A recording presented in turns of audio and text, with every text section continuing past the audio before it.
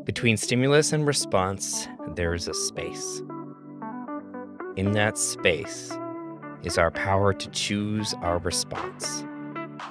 In our response lies our growth and our freedom. And in that space, there's a potent opportunity to be more gay. Hello and welcome to the Deeper Podcast, a podcast that's all about how we live lives that evoke more courage and more love in our daily life in small ways that build up to be earth-changing. I'm Reverend Sean, one of your hosts. We start with those words from Viktor Frankl. I added a little bit at the end there because they lie at the heart of where we're going in this last message from our Regeneration series that we're going to hear from Reverend Gretchen. But before we get to that, this is my last podcast before my sabbatical, which makes me really sad because, this is actually one of my favorite parts of my week. I get to receive whatever happened on worship, engage in conversation, go deeper into it, and really, in some ways, have a dialogue with it and with all of you. And it's just been amazing to see all of the people who have been listening to the podcast, as each month we've had more and more people joining us. So thanks. Now this week we are rounding out our series on regeneration. And that pause is what Gretchen is speaking about today. Because as we've been in states of emergency for so long, we get accustomed to reacting and not responding, to not finding freedom, but in fact feeling locked in. But she invites us to practice that pause. So within that pause, we can choose to not only honor what has been lost and honor what has been changed, but to move into that place of building, of planting, of growing and creating together. And to do that around a life that isn't centered around death, but around joy and liberation and abundance and the beauty of diverse beings on this planet. And that knowledge that we are inseparable, which of course is the right message to hear as we commemorate, celebrate, and get reinvigorated by this year's Earth Day. So I'm going to turn it over to Reverend Gretchen to hear her message, Earth Seeds. Last week, I was talking to a colleague about how things were going in his church, and he paused for a moment, and then he said, so much has changed, and so much has been lost. Really, everything has changed. So that if I really start to think about it, I might not recover. So I just don't. This is how a lot of us feel about the news about climate change, especially when we set it up against other headlines of today, like the destruction from Russia, or the latest crazy contagious COVID variant, or the latest officer-involved shooting. We have reached a point of sort of maximum catastrophe, so that there's a point where we just simply cannot think about it, or we will teeter over into that place of despair that Becky described. We just simply cannot take it in. Closer to home, I realized this week that by June, we will have had more memorials in our Foothills community in the first 6 months of this year than we've had in the whole of the last 6 years. So many people that we have loved have died. And at the same time, so many new babies have been born, babies that are now toddlers in many cases. People have fallen in and out of love. Some have started whole new jobs, new careers. Others have retired. Homes have been bought and sold. We have all aged, all of us. And we have all been changed. Almost exactly 2 years ago, on that first Sunday where we went all online, we led a service that we called the State of Emergency. It was a play on the word emergence, which is that idea that recognizes the constant influx of novelty and creativity at work across all of life, that there's often lots of things going on, and that so that suddenly some big change is happening, but it's happening not all of a sudden, but actually because there was a lot of newness happening all along. And the title was also intentionally an acknowledgement of the emergency that we were literally thrown into, the emergency of the pandemic, that then in turn intersected with the emergency of racial injustice, which also intersected with the ongoing emergency of the climate crisis. And these emergencies happened at the same time that all of those realities of life and the ways that we are changing kept happening. Now, in a state of emergency, all we really have is react. Like, all we have is fight or flight or freeze. You are caught in a state of reaction so that you can survive. It's a really good thing because we want to survive. And we also know that this is not a way that we can live long term. Even if the trouble has not fully passed, and even if the pandemic has not fully passed, which we know it hasn't, even if, as Paul Hawken reminds us and other climate scientists and activists would remind us, the bigger trouble is actually still to come. At a certain point, if you are going to keep going, at least I know if I'm going to keep going, you do have to stop taking things in a way that feels like that state of emergency. You got to move out of the reaction. I need to move out of the reaction and into that intentional response. We must make a choice for how we are going to live. And by that, I don't mean make a choice to deny or play make-believes or submit to the blind optimism that Sean argued against so well a few weeks ago. I also don't mean to shirk responsibility for our failures or to sidestep grief. I actually kind of mean the opposite. I mean to recognize these things and then to acknowledge that there is an alternate story that we want to live from, that we can choose to live from. That is a story of expansion and generativity and creativity. It is that choice that Becky was speaking about, of moving from decomposing to recreation, to be like the fungi. That is to turn what has died into fertile ground for what needs to be born. Even if we will not be there to see that birth in its full life. Let me give you an example of what I mean. A few weeks ago, I was feeling really down about the anti-queer and anti-trans moves happening across the country. The Don't Say Gay law in Florida is getting all the attention, but the thing was really getting to me was the laws in Texas and Tennessee that regard a parent's gender-affirming care, which, let's be clear, is often literally life-saving care. These laws perceive this care as an act of abuse. So I was just feeling all these echoes from the past. That is a visceral fear for all the ways that, again, it would be unsafe, less safe to be queer, and even less safe to be trans in our country. I could feel that state of emergency washing over me. And then, then, in the middle of that feeling, I felt another feeling rising in me.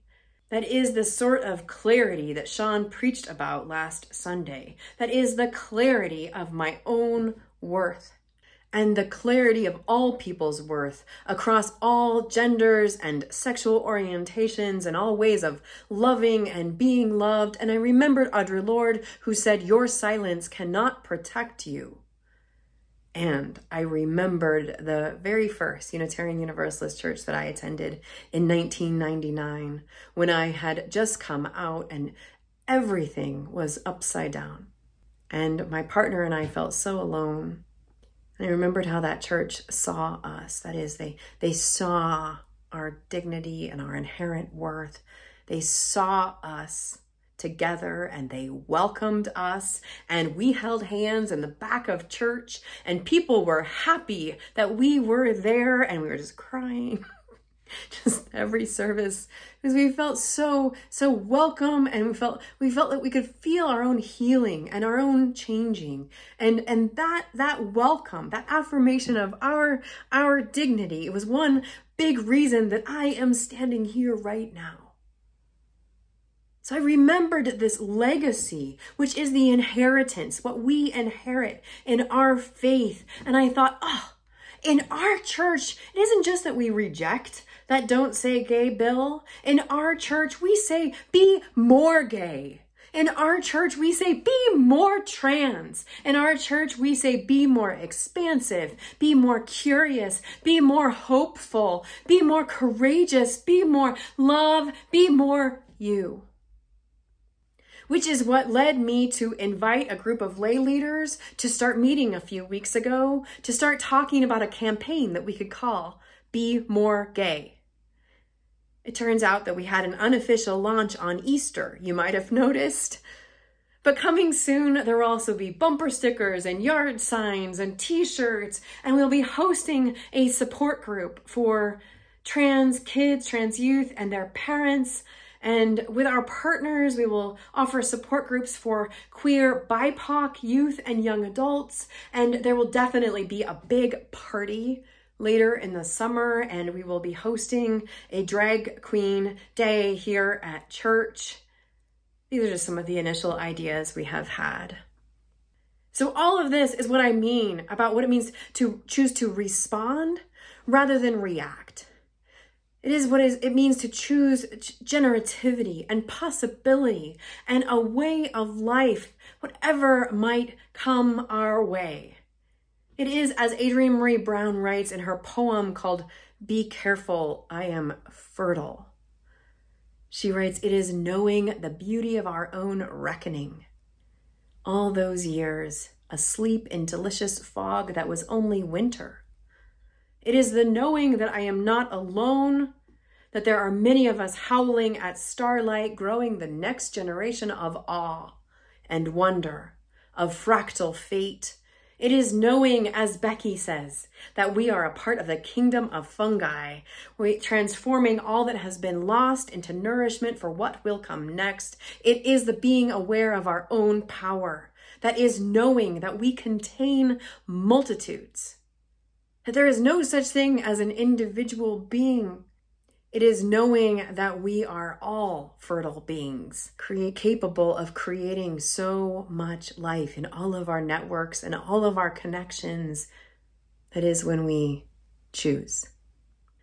This is the spirit that pushes me out of despair about all we face, including, maybe especially, including the climate crisis, which so often we do talk about as an emergency, which it is. It's just that the only way to keep moving forward, the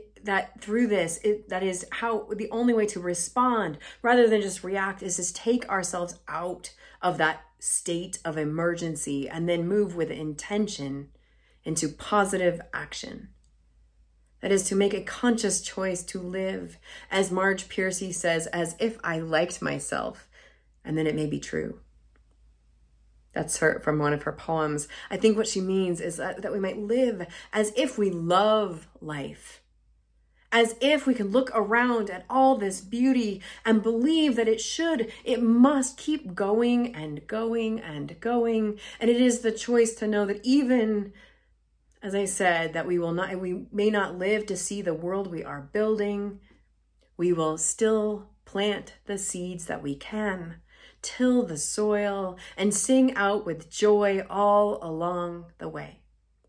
Hawkins' book and his website, regeneration.org, offer so many examples of positive response and choices for how to live aligned with life. There's an overwhelming number of options. And he also lists out not just the kind of individual ways to respond and to move in that positive direction, but also communal ways, group ways, particular group ways, corporate ways, municipalities, global or national and global. He really offers that acknowledgement of that there is not just there's no one single being, and we need all the options on the table. So one of my favorites from his offerings is his invitation to engage more intentionally with efforts in our community for diversifying and localizing our food sources, especially when those are driven by Black, Indigenous, and people of color members of our community that are seeking to re-engage traditional practices.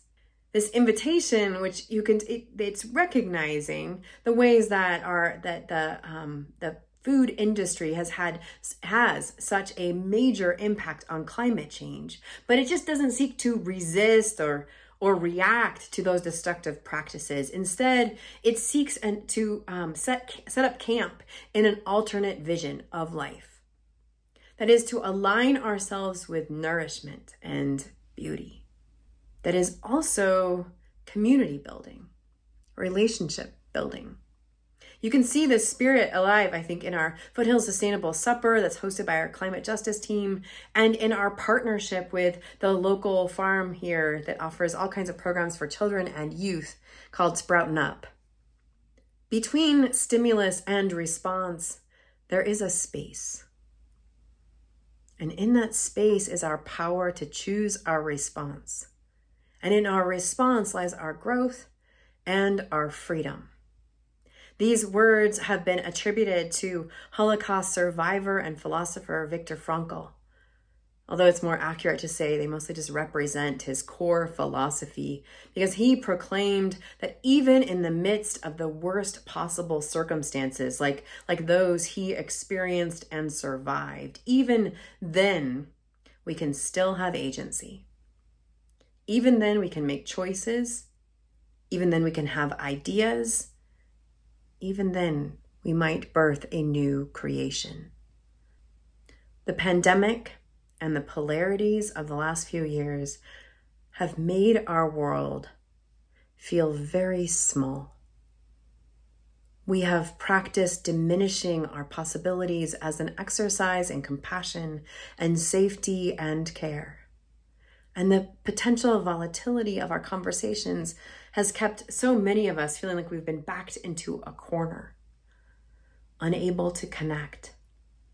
So much has been lost. And so much has changed, which to me means that it must be time to build.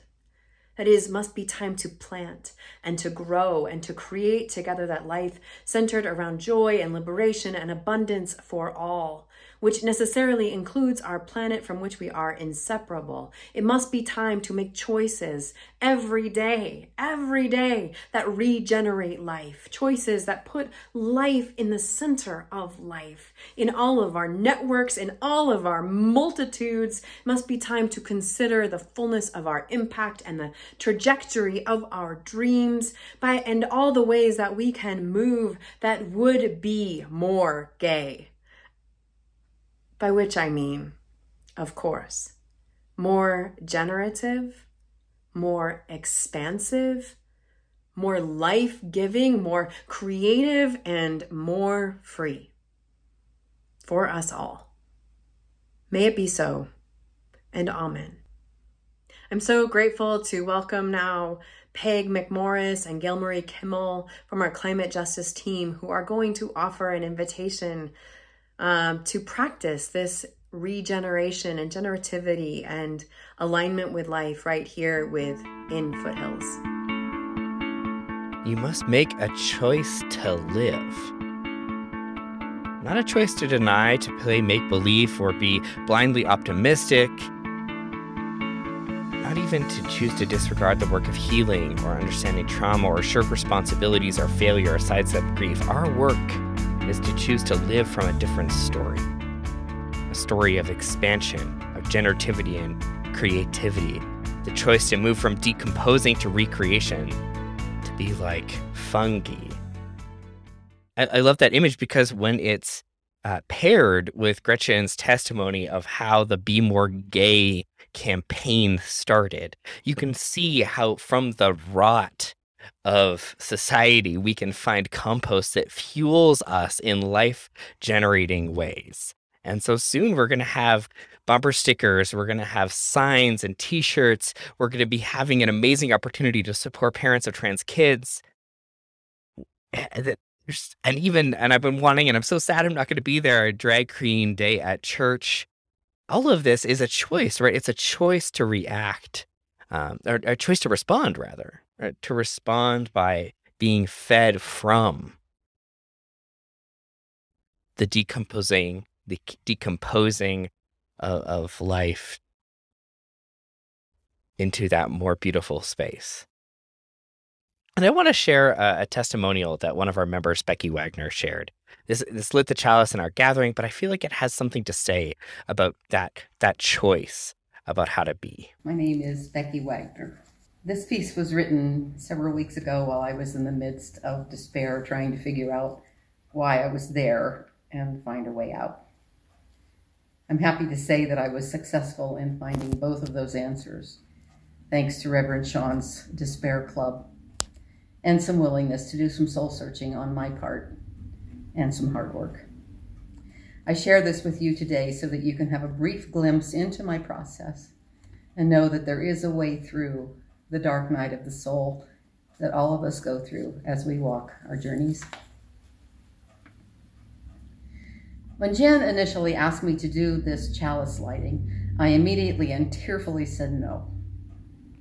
I just did not have the positive attitude, hope, energy, or desire to speak to regeneration right now. But I did promise to go home and think about it. And so I did. And I really did meditate on it.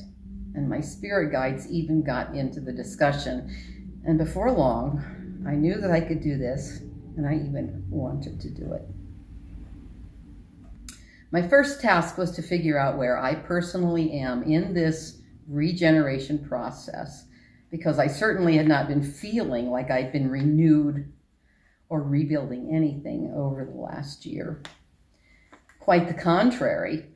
It's been a year of deconstruction, of tearing down, of letting go, of digging up, of turning over, of recycling, of composting, and, well, you get the message. As I look over the landscape of my life right now, I barely recognize it. In some ways, it has been clear-cut. But underneath all of that debris and rotting pieces of my life is where I have decided I am now creating new life, and I'm regenerating. I have claimed my life metaphorically as a fungus. Now, initially, I was turned off by this metaphor because of the surrounding in which the fungi live and do their work. But the more I ponder it, the more excited and joyous I become. I mean, think about it. The kingdom of the fungi is the one doing the work of creating new soil, of turning rotting pieces of what have died into fertile ground for something new. That's just amazing. What a calling for this 75-year-old pagan who will probably not live to see this new world that will grow out of the debris and the ashes of the one that is now in the process of unraveling. To have the opportunity to play a major role in creating new soil for that world to take root in and bring forth new life and become the sustainable world that we must create if we are to continue on this planet, just makes my heart sing.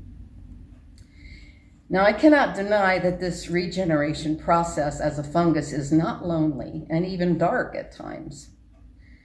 But I consider this work to be shadow spiritual work, and those characteristics sometimes go with shadow work. But there is also connecting work, and joyous splashes of color, and diversity work, and tender reproductive work, as spores and tidbits of shared pieces of love and learning are sent out into the universe to find fertile places to land and take root. What a rich and fertile landscape to be immersed in during these crone and wisdom years of this lifetime for me. I'm grateful to be alive and able to continue to contribute to the reconnecting and recreating that is happening and will continue to happen as the world as we have known it unravels and changes. I invite you to join in the journey of finding your metaphorical and physical place in this unraveling and regenerating, and find the joy and the hope that the earth and her systems offer to us as examples. I'm in gratitude for the community where love is welcomed and supported, and truth is encouraged and spoken.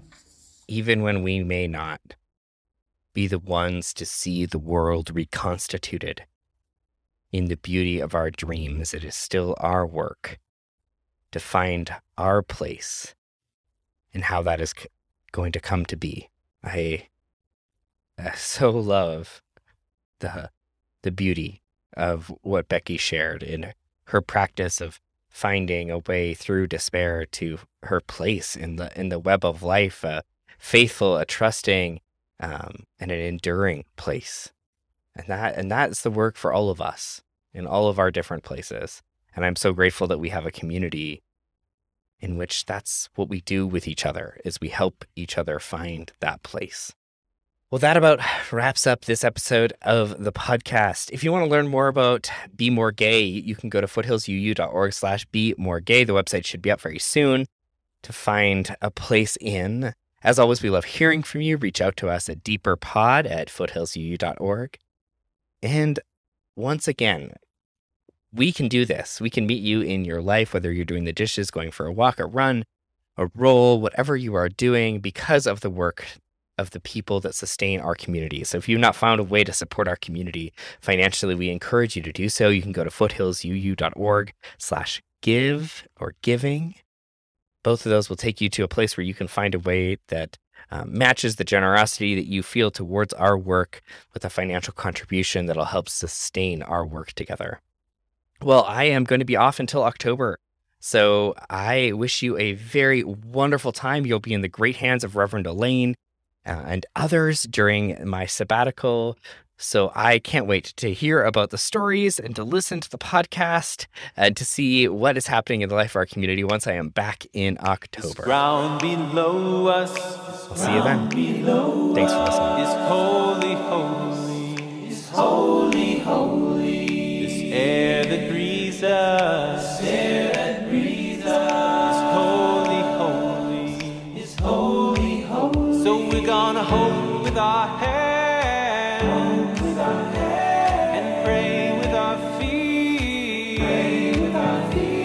For the world that we love, for the world that we need, this bush is burning, this water's rising, our earth is hurting, our people cry, so we're gonna hold with our hands. For the world that we love, for the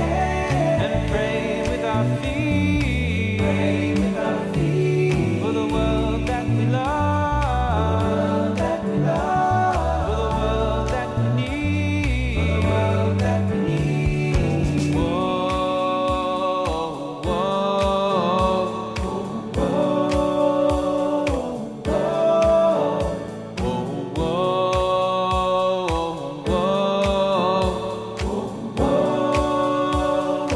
whoa, with our hands, pray with our feet, for the world that we love, for the world that we need. Oh, with our hands, pray with our feet, for the world that we love, for the world that we need. Oh, with our hands, pray with our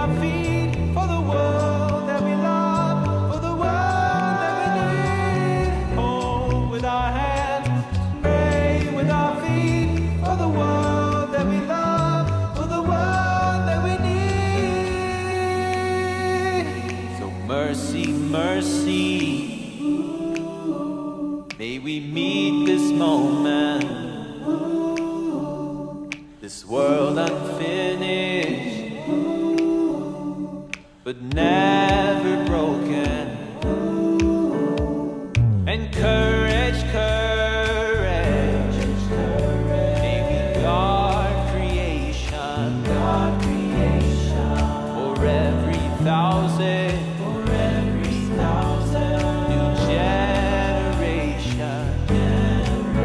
So we're gonna hope with our hands, and pray with our feet, for the world that we love.